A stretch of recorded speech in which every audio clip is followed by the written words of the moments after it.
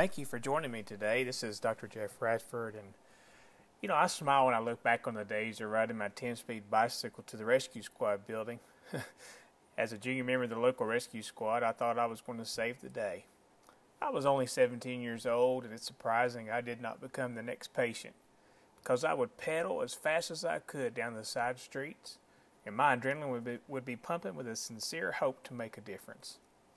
Although I don't pedal my bicycle to work now, I still get excited as I approach my hospital, and I wonder what opportunity will be given today that can make a positive impact on others. You see, leadership is a gift, and it allows each one of us to invest in others no matter the type of leadership role we may have. As I have grown as a leader over these last several years, I have become more in tune to the impact an actual role can make. It's often how we present ourselves in that role that can either influence others in a positive way or have a negative impact on the culture. The challenge that leaders may face is how we keep that passion. I recall an iconic moment in my life when I was overwhelmed by facing an educational program that would last 3.5 years. I felt out of place among my colleagues, and I had a fear of the unknown. I expressed my concerns to the dean of the program, and he spoke about 2 characteristics that if I focused on, I would find success during the program. I have also found them to help me through my career in life.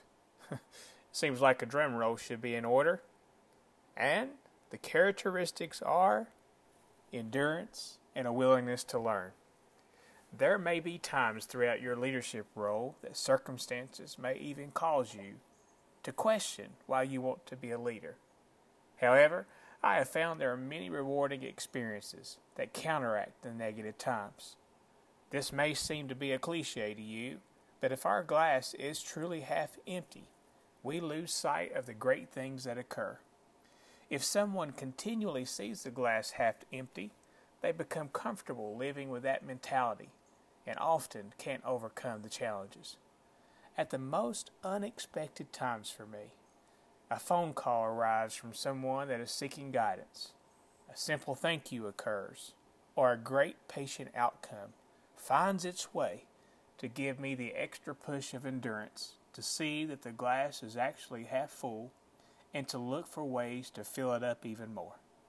Finding those moments navigates us to leadership development. So how do you develop as a leader? Well, it definitely takes a willingness to learn. We will never know it all, and I am very grateful for this fact. Learning allows us to grow, and opportunities come in all different formats. As a leader, do you seek opportunities to learn? Do you allow experiences that are encountered every day to become a moment to learn? It's from those experiences that I pull from to help guide and influence others. As I look back from the days of riding my bicycle to the rescue squad building, or providing patient care as a nurse, and growing as a leader, there have been numerous experiences that I have learned from that have developed me into the leader I am today. My hope is that you feel the same. Don't forget to continually find those opportunities and continue with endurance and be willing to learn from all that you encounter. As we serve together, Jeff Radford.